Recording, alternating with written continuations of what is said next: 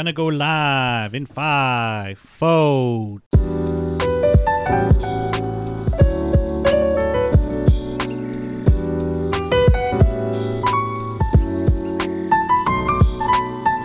Knock, knock, knock, knock, knock, knock on wood, and welcome to another episode of So Did You Like It? A film podcast to go with the thousands and thousands of other film podcasts, but we're not going to throw numbers at you. We're not critics. We're just two co-workers, co-hosts at the end of a movie that asks, so did you like it? I am Sir Squarin, and I'm joined as always with my co-host. I'm Kaz, the non-special, non-magical glue that holds this podcast together. God, the amount of truth in that statement is scary. It really is.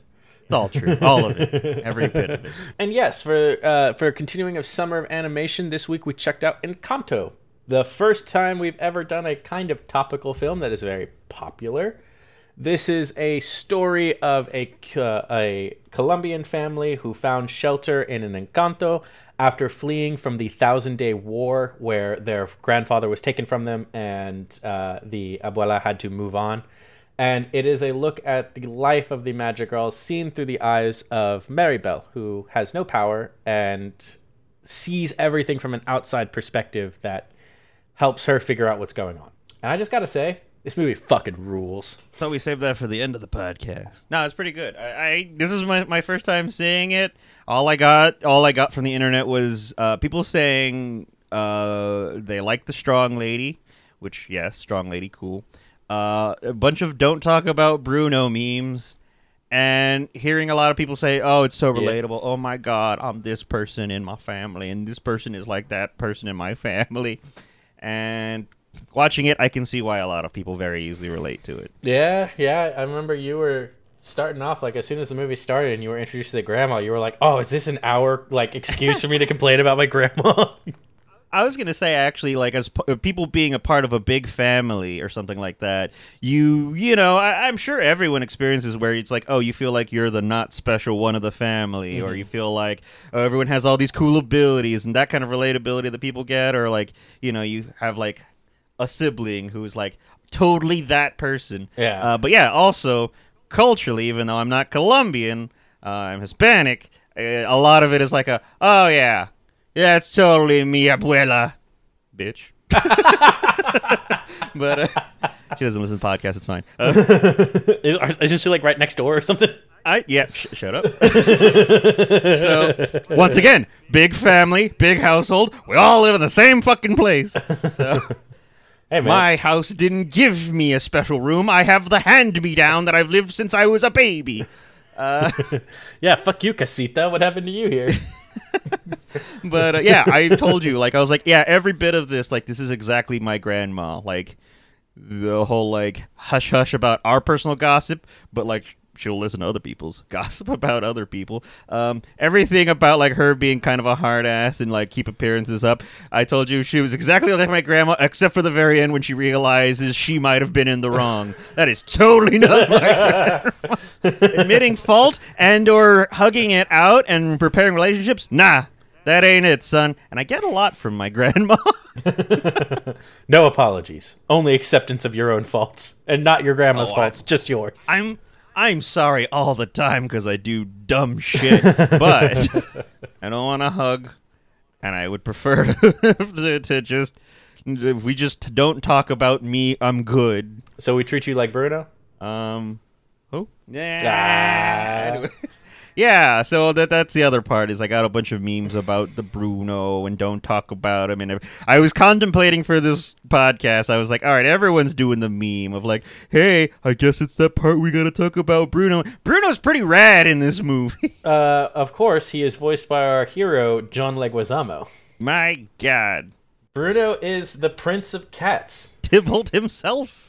Tybalt himself. Beautiful. I love Bruno. I absolutely love Bruno's character. I love his personality. I am like, he's the type of person that it was just like, I would hang out with Bruno because I know that Bruno is just going to want to sit in silence for an hour, and I'm totally done with that. You just want to smoke weed with Bruno. Talk about visions and the future. Talk about this. Hey, Bruno, can I show you my magic powers? Bruno's like telling you about the future and what could be. You're like, man, I already seen it. Whoa, dude, like, that happened in my dream last night. I don't know what you're talking about.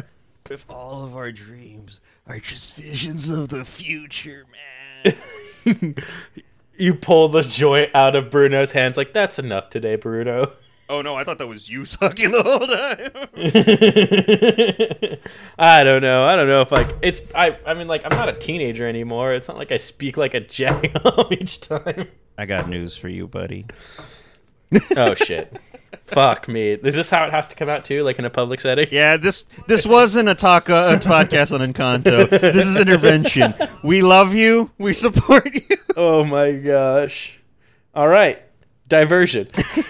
Quick, talk about something else. But does John Leguizamo also play Jorge? And who is the other one? Pedro? Hernando. I am Hernando, and I'm not afraid of anything. Does he play that many characters? His real gift was acting. I love that all of his other personalities have some kind of trade that they're good at. I'm Jorge. I make the speckle.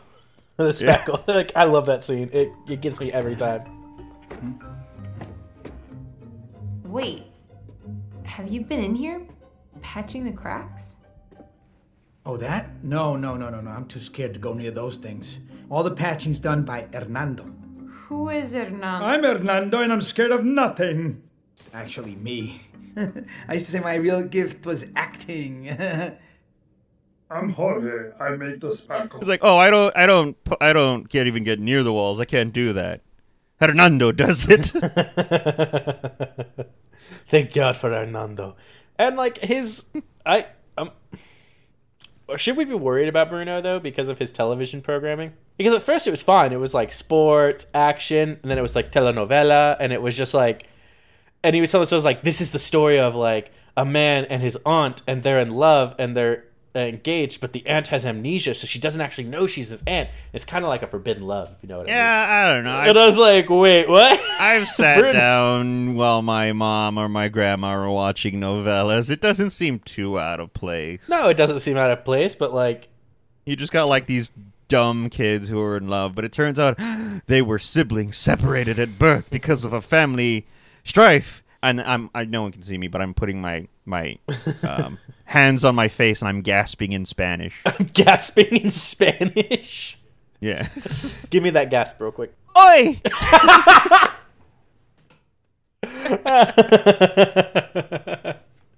I thought you were going to go with an ay! No, that's a stereotype, sir. How dare you? Fuck me then. So the family Madrigal has probably a very unique dynamic. It's a very unique dynamic, is what I really should say. Because, like, their personalities are all over the place. Just so all over the place. Starting with Pepita, who is easily annoyed, and she controls the weather. So it's like, do you want to be pissing off the woman that can summon a hurricane, like, at any time? I was bitching about her the entire time during the movie. Yes, you were, dude. It's like, and, like, it made me... Sorry, go on. It made me realize her husband Felix is the true fucking MVP of this movie. Keeps her happy enough for it to not rain, or what? Exactly. Keeps her happy enough to where the Encanto isn't completely destroyed by a hurricane. Well, the house seems to take care of itself. But like they introduced her as being able to control the wane and weather. But all I ever do is see her make it rain all the time because she's always stressed and pissed about something. Like, I'm thundering, and on her wedding night, Bruno's like, "Hey, it's gonna rain on your wedding." Like, I could have predicted that. Like, shit. It wasn't even like that. It was someone just could have forgot like the hors d'oeuvres and suddenly fucking thunderstorm. You were talking during the end of the movie, so you didn't catch Bruno's rap line at the end, did you? Probably. Even if I did, I never remember any lyrics from anything I've ever heard. The first thing he does is apologize to like, because he tells her, like, hey, it wasn't a prediction. You just looked really nervous, and I said the first thing that came out of my mouth, and I was just wanting you to, like, not freak out because I love you. And you're just like, God damn, Bruno, stop being the best person of this movie. I mean, he kind of made it happen, though. She was fine until Well, then. yeah, but, like, he's an awkward person. He was really just trying to do what he thought would help her. It didn't work, but it wasn't a vision. It wasn't him trying to ruin her wedding. He was just He helped in the wrong way. Yeah, he's an awkward person. He has one special the family's lauded for their skills, and his one skill makes everyone hate him. Like, and it sucks too, because when you go through, we don't talk about Bruno. It's like, he told me my fish would die, the next day dead. It was just like, yeah, goldfish die. kind of like he warned you so you could be mentally and emotionally prepared. He told me I'd grow a gut, and just like he said, did you exercise? Did you eat right? Did he just tell you, like, hey, if you don't change your methods, you're gonna get a gut? Yeah, if Bruno had told me I was going bald, I'm like, damn it, I'd have been so upset and sad. But at least I would have known ahead of time, okay, invest in hats. What looks good on you, son? I found out I look decent in summer beanies, I guess. I look like I'm going to rob someone, but that's fine. And I guess you can give the priest a pass because he was told that he was going to lose all of his hair. And, like, as any man, you'd be pretty freaked out about that. Yeah. Still sad. What's the name of the kid who gets his powers and can talk to animals? Antonio. I fucking just... Speaking of saying something, like constantly bitching about the chick who makes it rain every time. Every fucking time, I'm just like, God damn it, Antonio, you're so fucking good. He's such a sweet boy, and he's never annoying. He's a sweet little angel, and we love him. Our little Antonio dressed like Woody throughout the movie. It's like, I forgot. Like, this is a completely unrelated movie, and we haven't seen it for a podcast, and so far, no plans to see it. But when I saw Charlie in the Chocolate Factory for the first time, every time, like, Charlie just does, like, the most, like, oh, look, he's basically just child Jesus, like, because he's just the nicest, most pure heart. Every time, I kept doing the same thing, where I was like, God damn it, Charlie, you're so damn pure. Like that moment where they're in the glass elevator, it's just like, Candy doesn't always have to have a point. Shut the fuck up, kid. Exactly. I'm like, God, this is a child without sin. He's just without any flaws. I kind of hate him. Unlike Antonio. Antonio's great. Like I said, I'm expecting, like, okay, he's going to do the annoying child trope thing. Not once. No complaints. No notes. You're good, Antonio. Oh, and I love the fact, too, where, like, he also, like, once he got his powers, he knew where Bruno was. He knew exactly where Bruno was. He could hear him in the walls.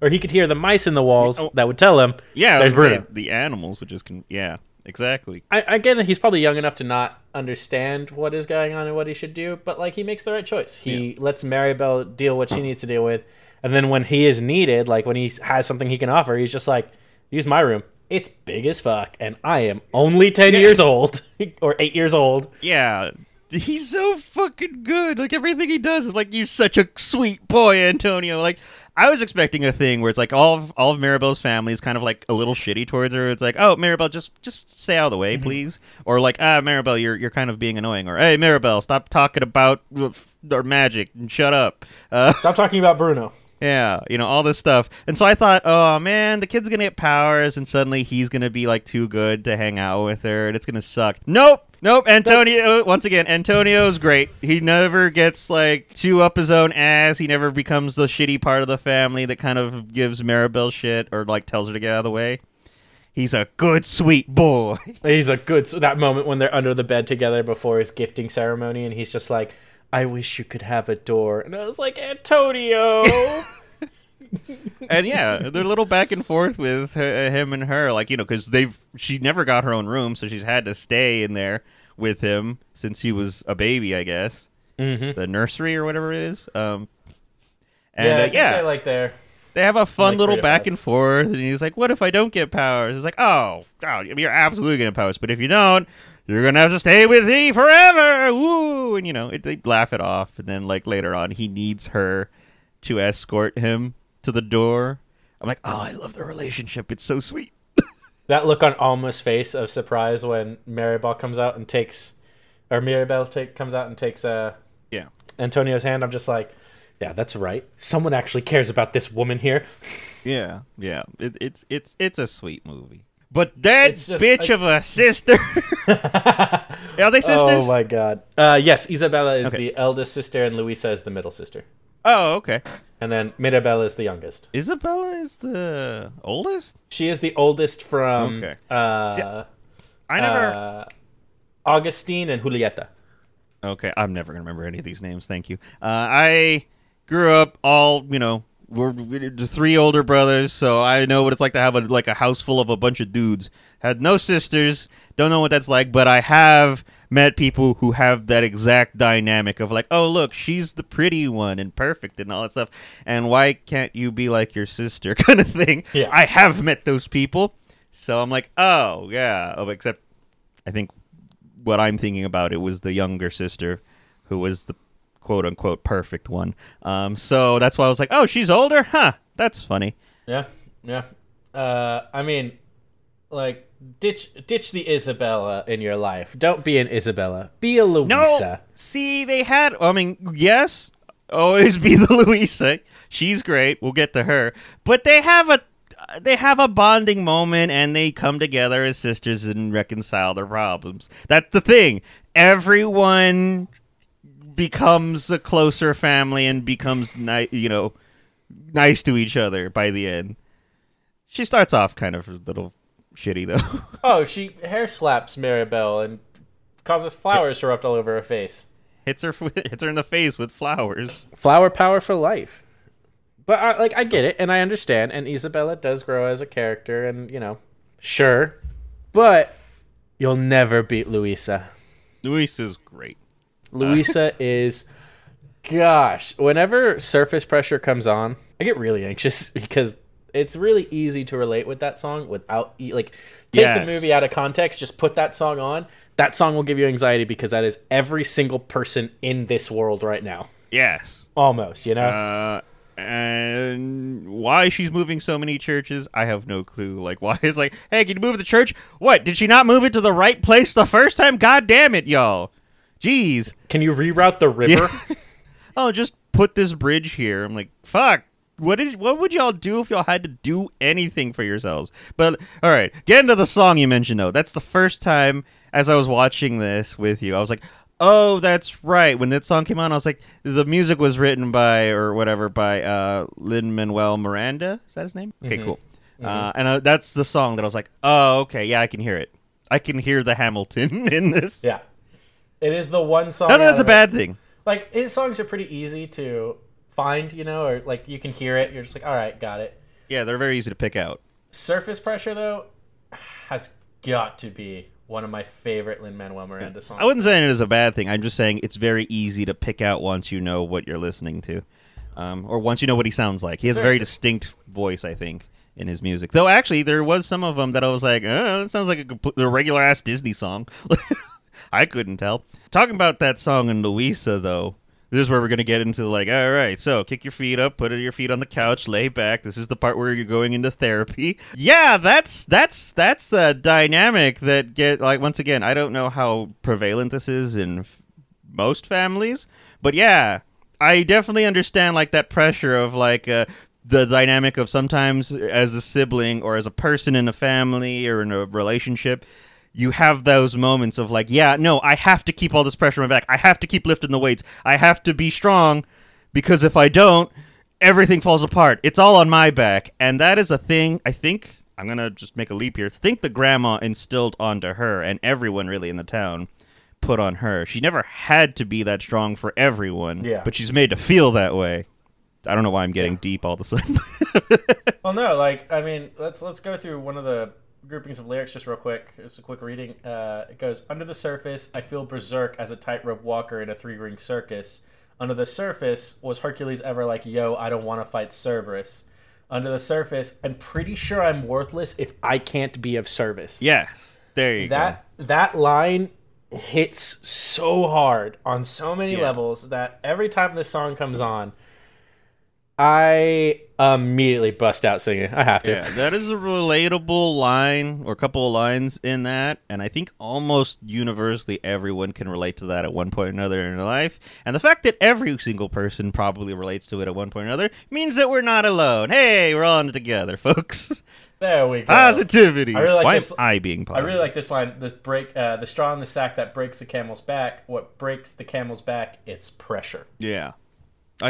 And like, yeah, I like the lines you read before that one. That one's good, but like the other one was like, yeah, that one really just punches you. Yeah.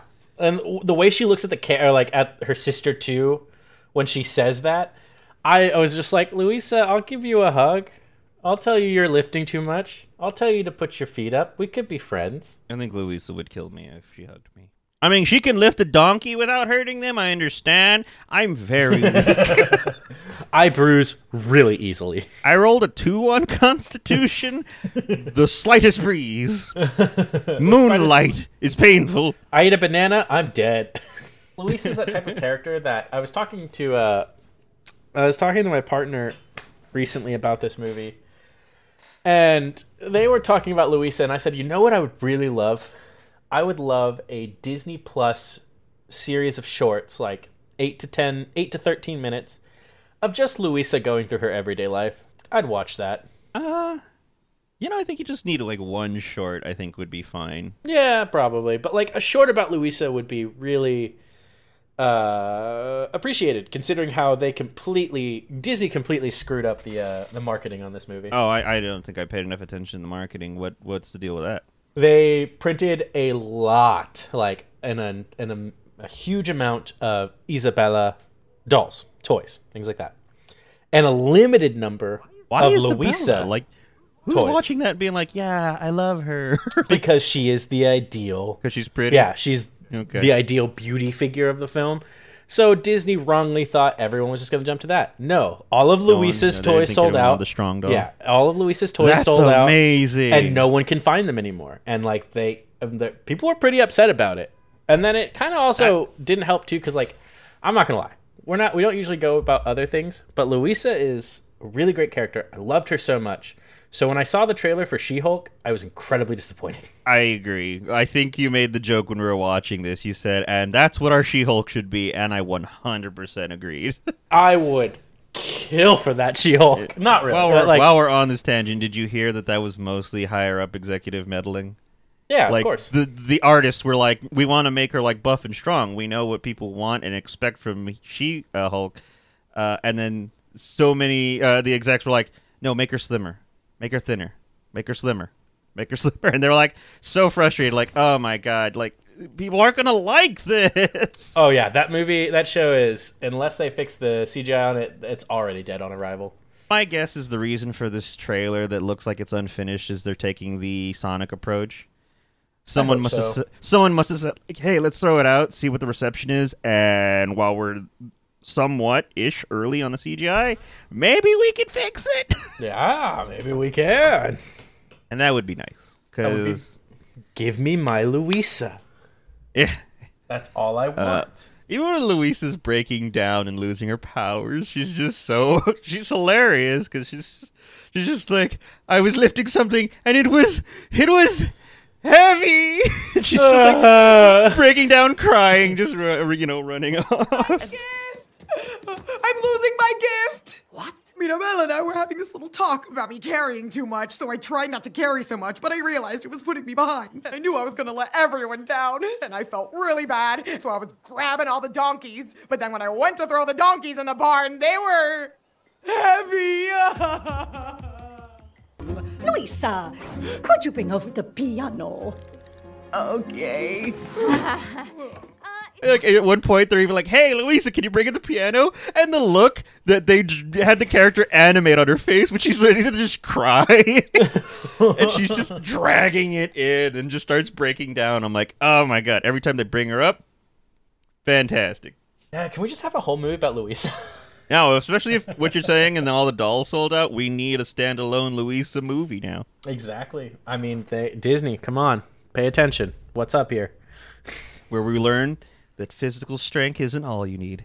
Inner strength is what matters the most. You are more important than your gift. There you go. I made your tagline for you. Have that one for free, Disney. No, wait, pay me.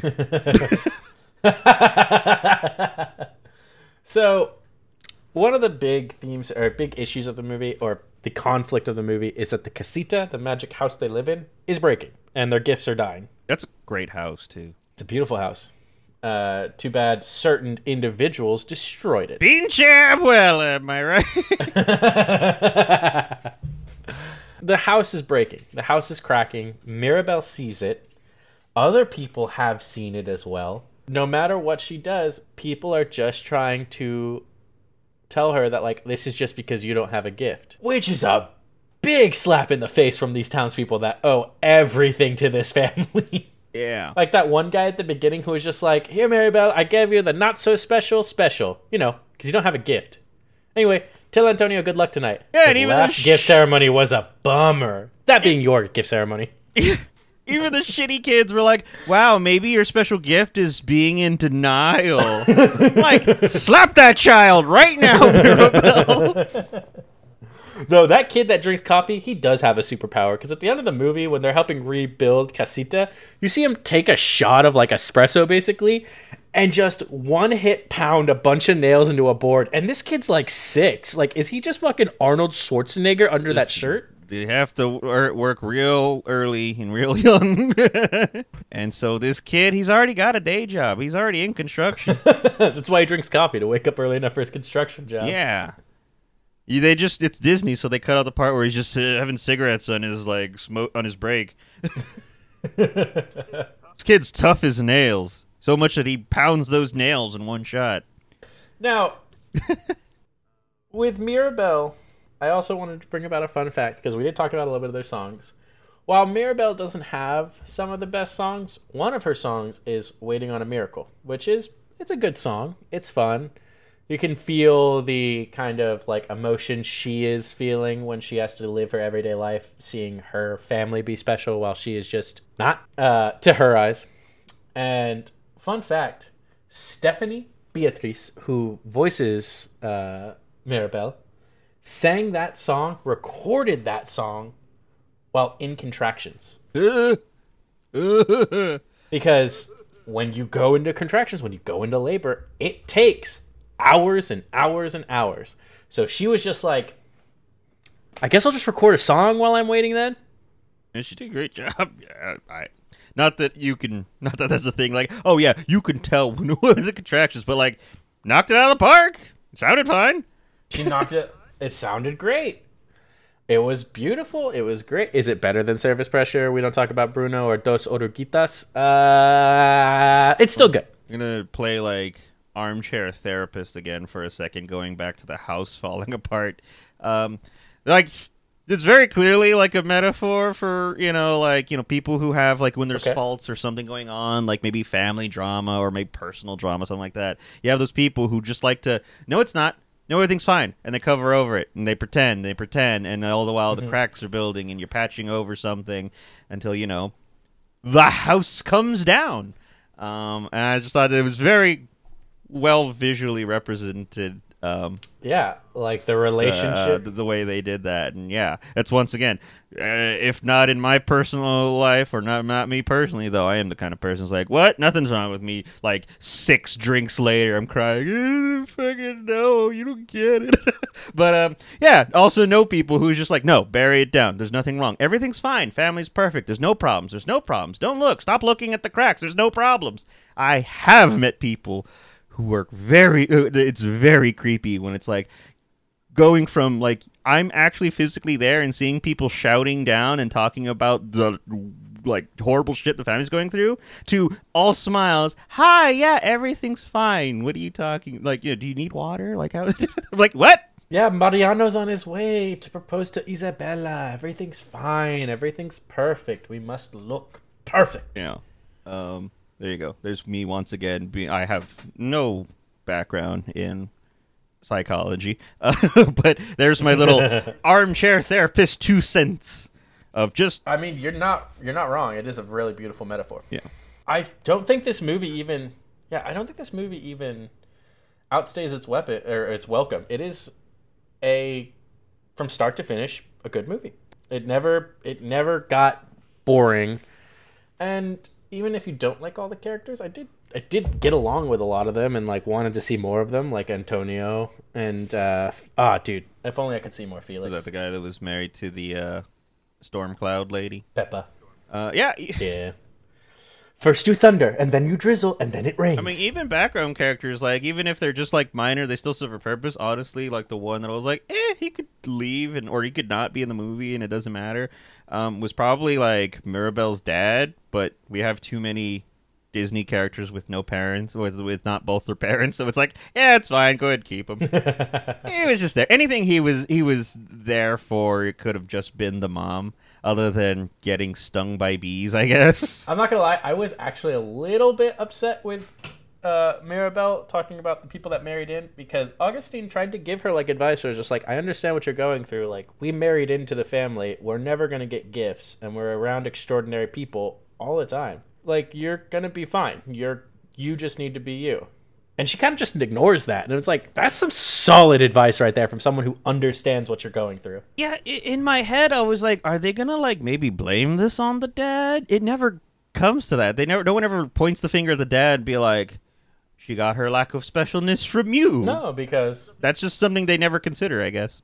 Because, I mean, and I feel like Alma knew after Mirabel didn't get her power or her gift that this was her fault. She didn't want to. She didn't want to admit to it. I guess. And she always wanted to look for a different reason. But deep down, she knew part of it was her own fault. Because you see her talking to the picture of Pedro she has, right? And she admits to the house cracking and the candle going out and their casita and Encanto falling apart. So she knows. She's just doesn't want to accept it. She doesn't want to admit to it. She doesn't want to say it's her fault. She just wants to, because of Bruno's vision, she was like, what did she say? It was just like, Mirabel was in Bruno's vision for a reason. Find her. It's just like, what are you going to do? Murder your grandchild for power? Yes. All must be for the Encanto. Funny one, another coincidence, because I keep throwing my grandma under the bus. My grandpa, who was her husband, who I never met because he passed before I was even born, name was also Pedro.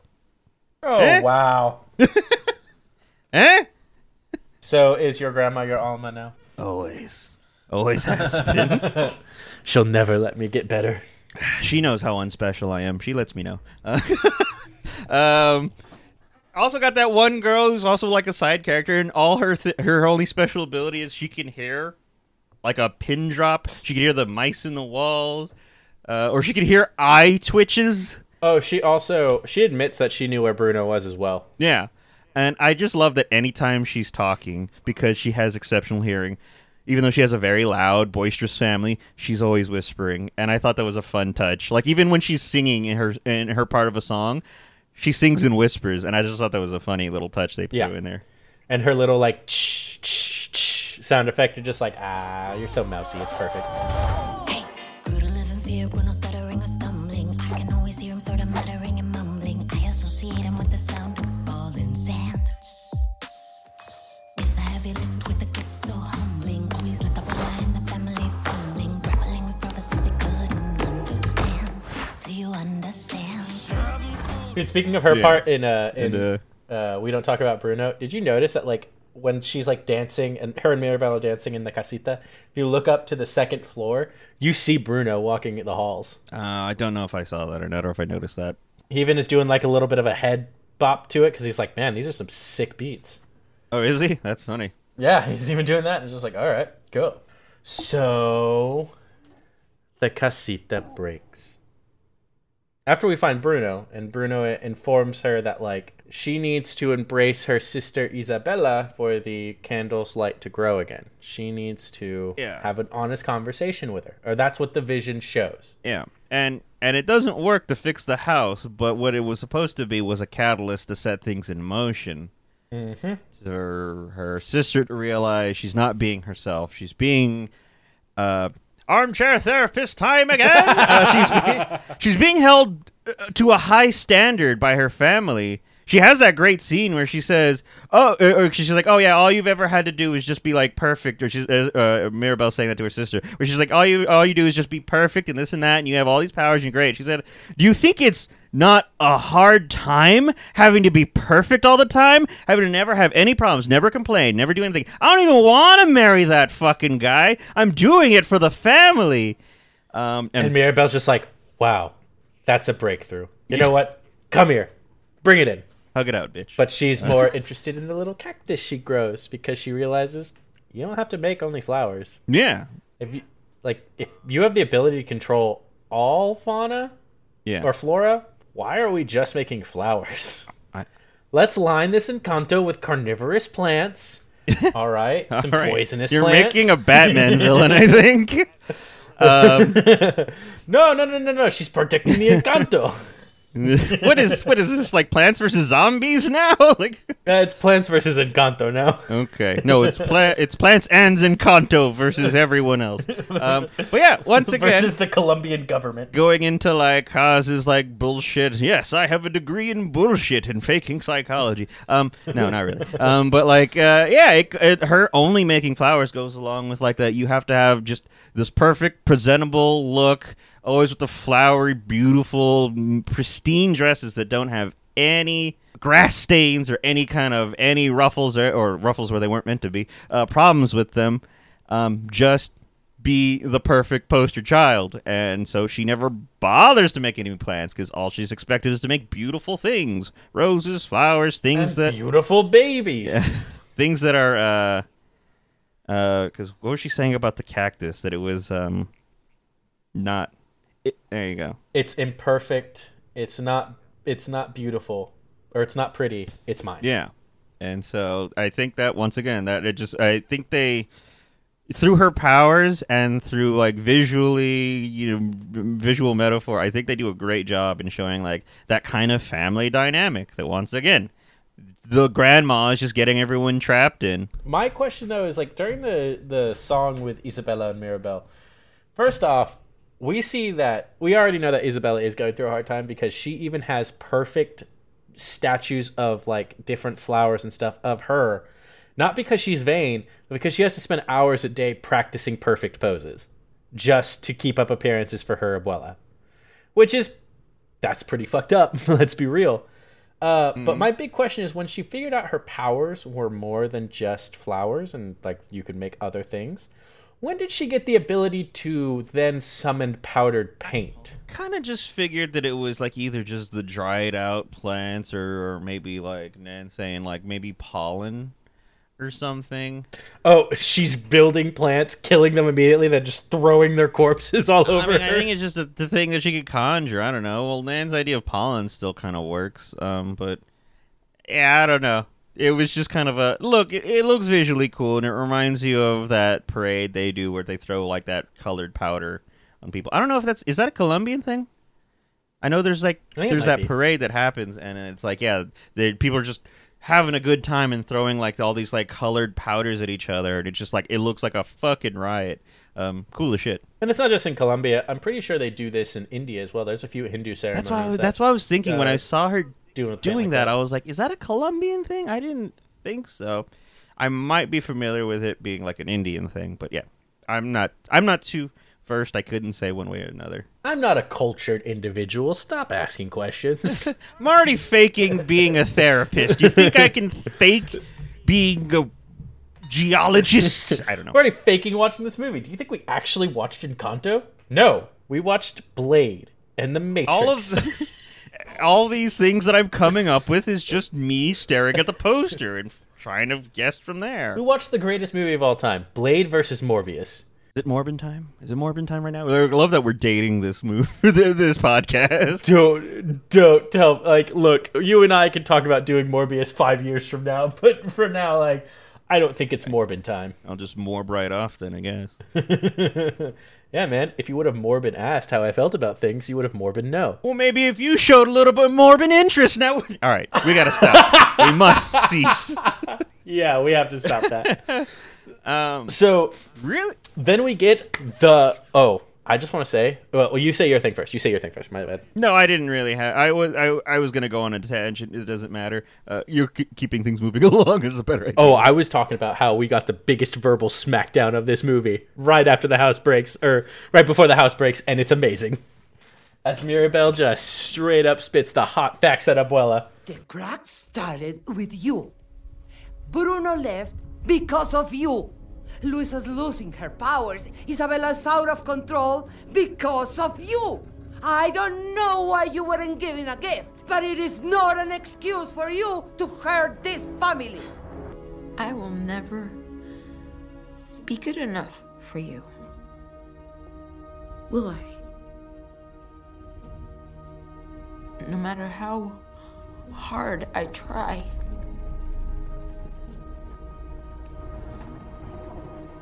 No matter how hard any of us tries, Luisa will never be strong enough. Isabela won't be perfect enough. Bruno left our family because you only saw the worst in him. Bruno didn't care about this family. He loves this family. I love this family. We all love this family. You're the one that doesn't care. You're the one breaking our home. Don't you The ever... miracle is dying because of you. And, like, you see Abuela's heart break in that moment. And I'm just like, I mean, dude, come on. Yeah, and in my family right now, I lay some kind of verbal smackdown like that on my grandma. My mom coming over there with the chocolate to beat my ass. Don't you talk about your grandma that way. And then wham! I'm out of the house at that point. Yeah, grandma can't catch me anyway. Yeah. Whatever, grandma can catch his hands. Yeah, she has that great line where she's just like... yeah, they will never be perfect enough. And it's like, yeah, that's the bullshit. That's the song.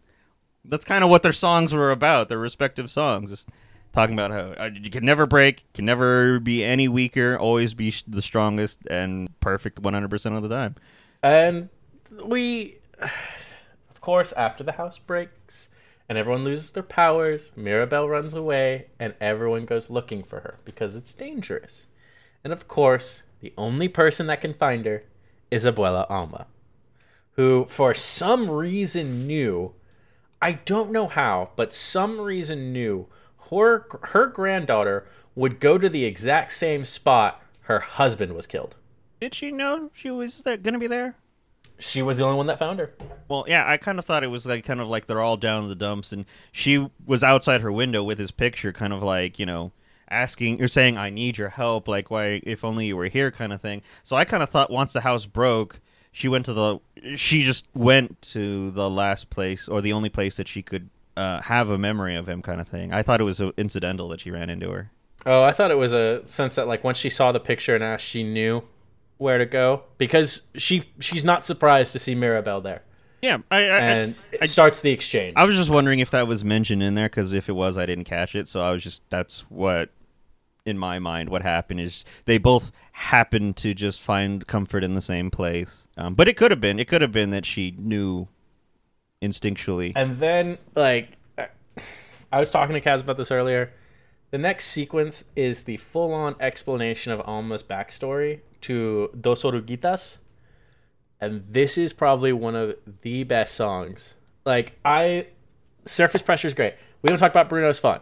This song is perfect for this movie. Like, an absolute nail on the head with what it's about. Because we find out what happens to Alma and Pedro is really tragic. Alma and Pedro meet young, fall in love quickly, have triplets, are in love, and then almost...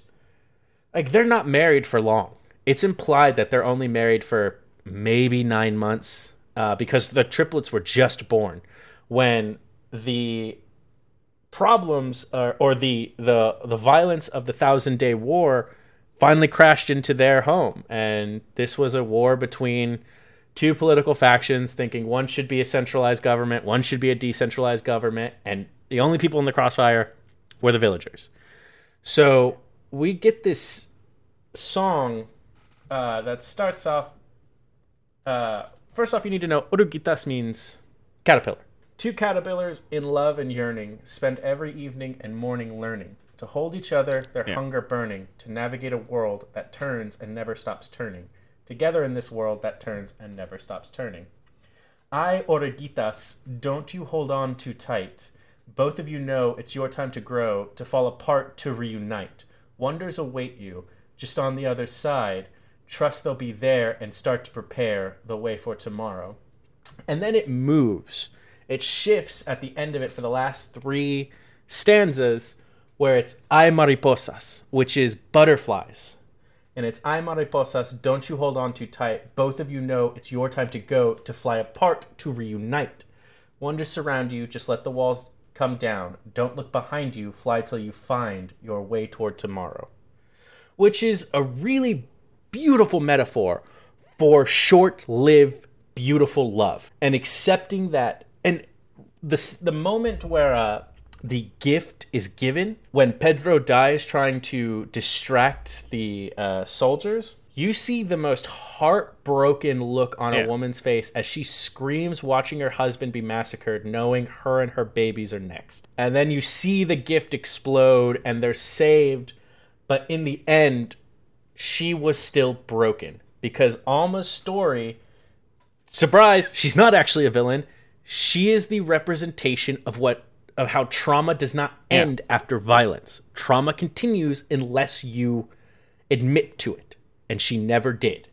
Instead, she admits that all she did was she ignored how her expectations were harming the family, and then finally accepts responsibility for destroying everything.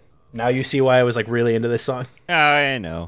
I think while we were watching the movie, I was just making shit ass comments because I refuse to take anything seriously. I will not. I don't blame you. But yeah, I was like watching like that's my job. Beautiful and all stuff. It was a really good song. Very well done and really kind of was a nice bow to tie everything together. I'm glad you referenced what an actual war it was, because every time we were watching it, I was like, I swear this is probably a reference to something actually happening in history, but I'm not gonna look it up. So I just kept joking and saying it's the drug cartel. Yeah, because like people have done the research, and looking in the sequence that you see from the technology shown, it is probably the turn of the century. There were two big wars that happened in Colombia, but the other one didn't happen until like 50 years later, so it would have been 1948, 1950. So it's more likely to be the 1,000-Day War. Yeah, okay. And yeah, I kind of got the vibe because they kept showing, going back to it, that I was like, I swear this is probably an actual historical thing. But I don't know nothing about no history. So, yeah. So glad you actually did the footwork and looked it up. I was really curious. I wanted to know if it was based on an actual event, and while it's never confirmed, the research behind it shows that like this is probably what happened. Yeah, you can kind of tell. Like you can tell they're alluding to something without saying it because it'd be too political. So after Alma, Mirabel, and Bruno return to Casita that is broken, and everyone's just like, what do we do? It's just like, we're going to rebuild this house. The villagers do what they've been waiting to do if the Madrigals just would have asked for help.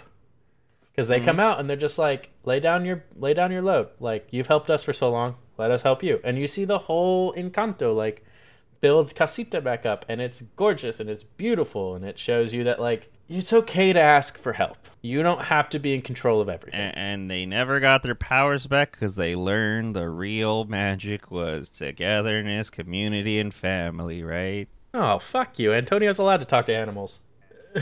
I guess that helps. They won't be attacked by animals like leopards. I also love how it's implied.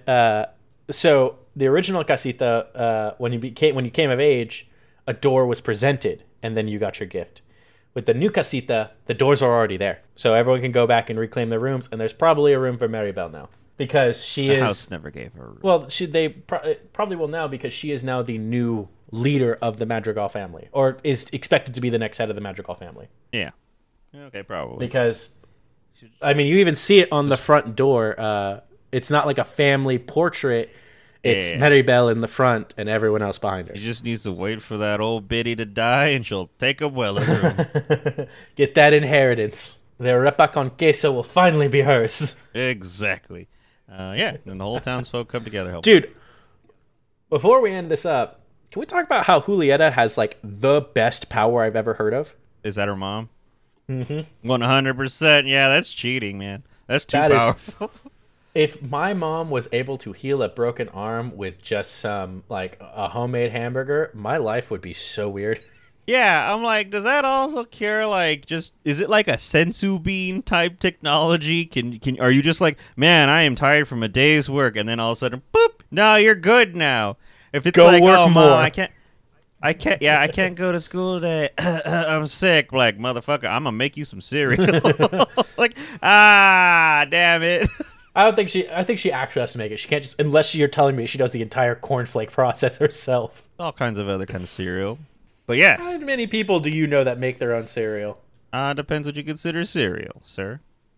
I am really scared to get an answer A lot for that of question. instant-made cereals that you can make yourself. It's fine. Look, it doesn't matter. It was just... Are you telling me you consider instant ramen the same as instant cereal? I didn't say instant ramen. Oh, you said instant, so I was immediately just thinking like all those instant said products, and I was just like, I what are s- you talking about? Look, I was just saying, look, she could just make something. Homegirl could just make you like a fucking bread roll and just be like, nope, you're going to school. I mean, you ain't wrong.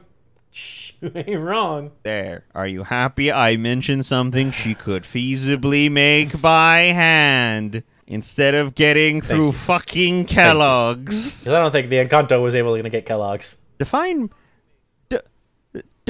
make something, because now I'm saying it's like, okay, if you got cereal together, put milk in it in a bowl, grabbed yourself, do you say you made yourself cereal? I always say I just put together a bowl of cereal.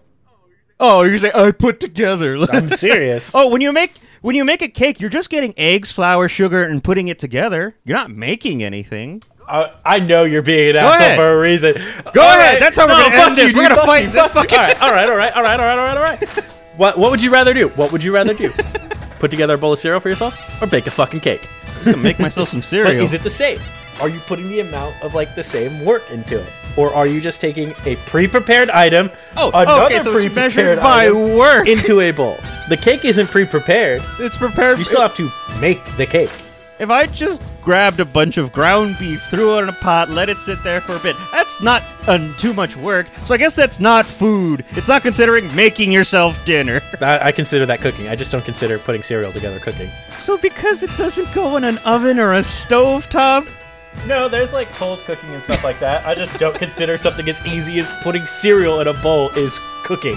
A salad. No, that's prep work. You're just chopping up vegetables and putting it together. Yeah, no, they consider salad to be just like prep work stuff that they just throw together. I don't think a chef's going to tell you, yeah, I cooked a salad the other day. I'm not saying cooking. I said make. Did you make a salad? Oh, no, I just put it together. Oh, my God. Oh, my God. Look, end of the day is cereal. Sorry. I'm sorry that I attacked you because you, like, I guess I hit a nerve. I'll do it to you. This is going to come. It'll work. Oh, I'm just going to come in and Kaz is going to be like, with a bowl of cereal just dead staring at me as he eats it. No, I'm just going to go to, like, McDonald's. I'm like, oh, yeah, they put together a burger for me. I mean, let's be real. That's what they did. That was a bad example, and you know that. Why? Because once again, it doesn't consider... It's cooked. Does it not meet your definition anymore?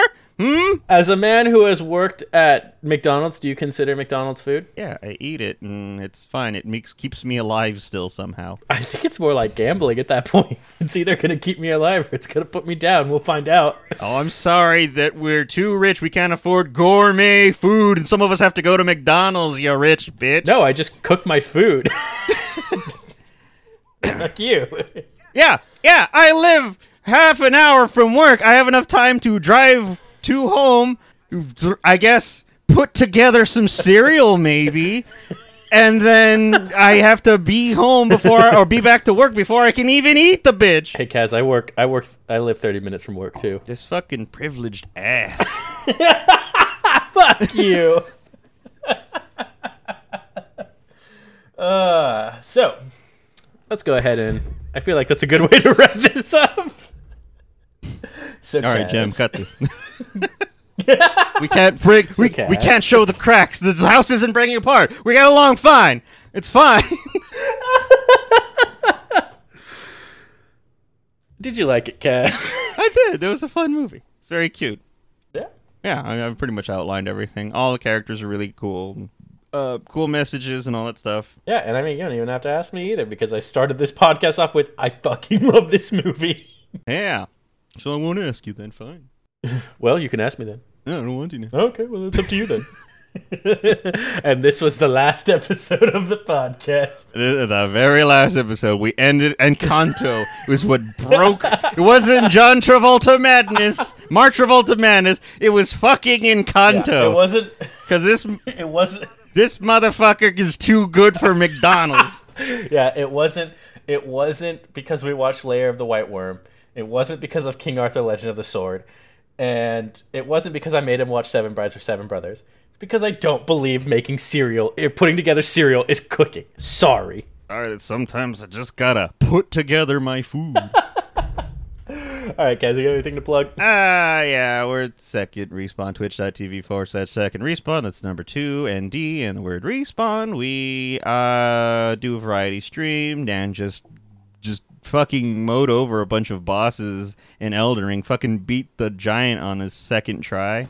So I have no doubt he's gonna beat Melania in like just the first shot. Also been doing some Mario, not Mario, because it has the word strikers in it. Some Persona Strikers. That's fun. And then some Phoenix Wright and some other weird shit that we do. Also have date night with Bubs on Mondays, which we're doing Divinity, which he's already screwed over every progress that I've made. Also joined by Sir Squarin. He's this other guy.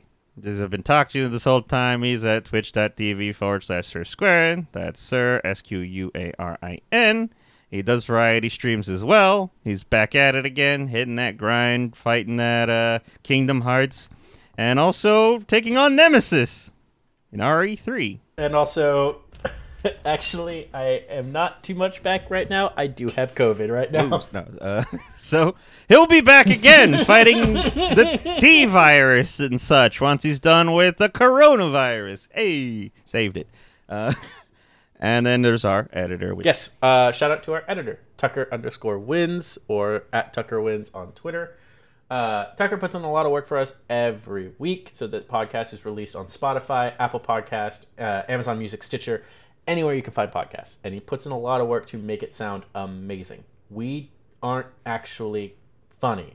Tucker makes us funny. I've always told my brother we're only funny with editing. Exactly. There you go. It helps. And next week, to continue along the family-friendly summer of animation, we are going to be checking out DreamWorks' The Road to El Dorado, which is never seen it. It's one of my personal favorite children's films. Like, I know I joke around about like sometimes singing along with the movies, even though I usually don't. But this time, I might actually do it. It's got Elton John. Oh, okay. Like, is he a character in it? No, he wrote the soundtrack. Okay. So, any last words? Yeah, capybaras don't give a fuck. Dude, I know.